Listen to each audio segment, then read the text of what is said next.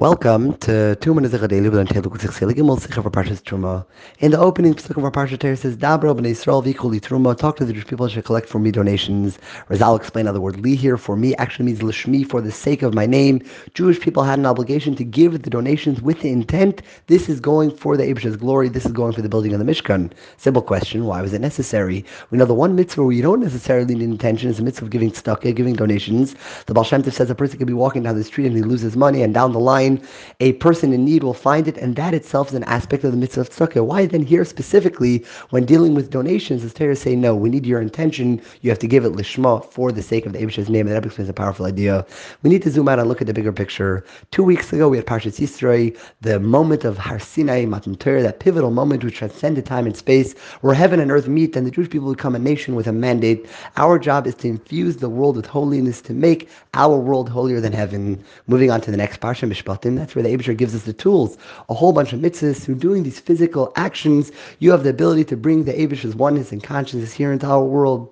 What's the next parsha? Our parsha, Parshas Terumah, is the next step. Here Hashem tells us the way you're going to bring me into the world is not just through doing mitzvahs, but even through your mundane life, through your day-to-day life. B'chol derechecha de'eu, in all your paths you find me. Therefore, we're building a mishkan. We take mundane objects, the 15 different materials, and we build a place where the Eibusher can feel comfortable in our day-to-day life, in the workforce. Not just that I don't cheat, but I'm actually representing the Eibusher. When you see me, you see Elkus, similar to the fact that eating on Shabbos becomes a mitzvah itself. Everything a person does can become infused with holiness.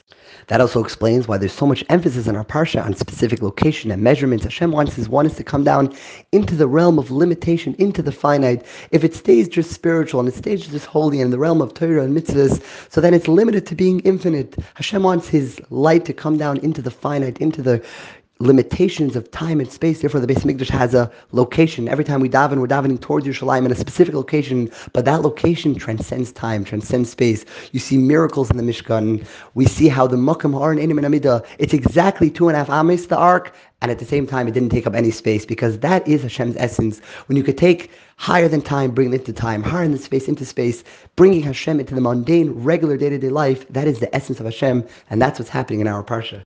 Therefore, it's also so important, Lil Lishmi, going back to our question, the whole concept here is intention. A person could be doing his mundane life, providing for his family. If you're doing it with the intention that this is what the Eibusher needs from me, for my mission, my goal in the world, that is bringing Elokus in the world. Therefore, intention is key, intention is everything.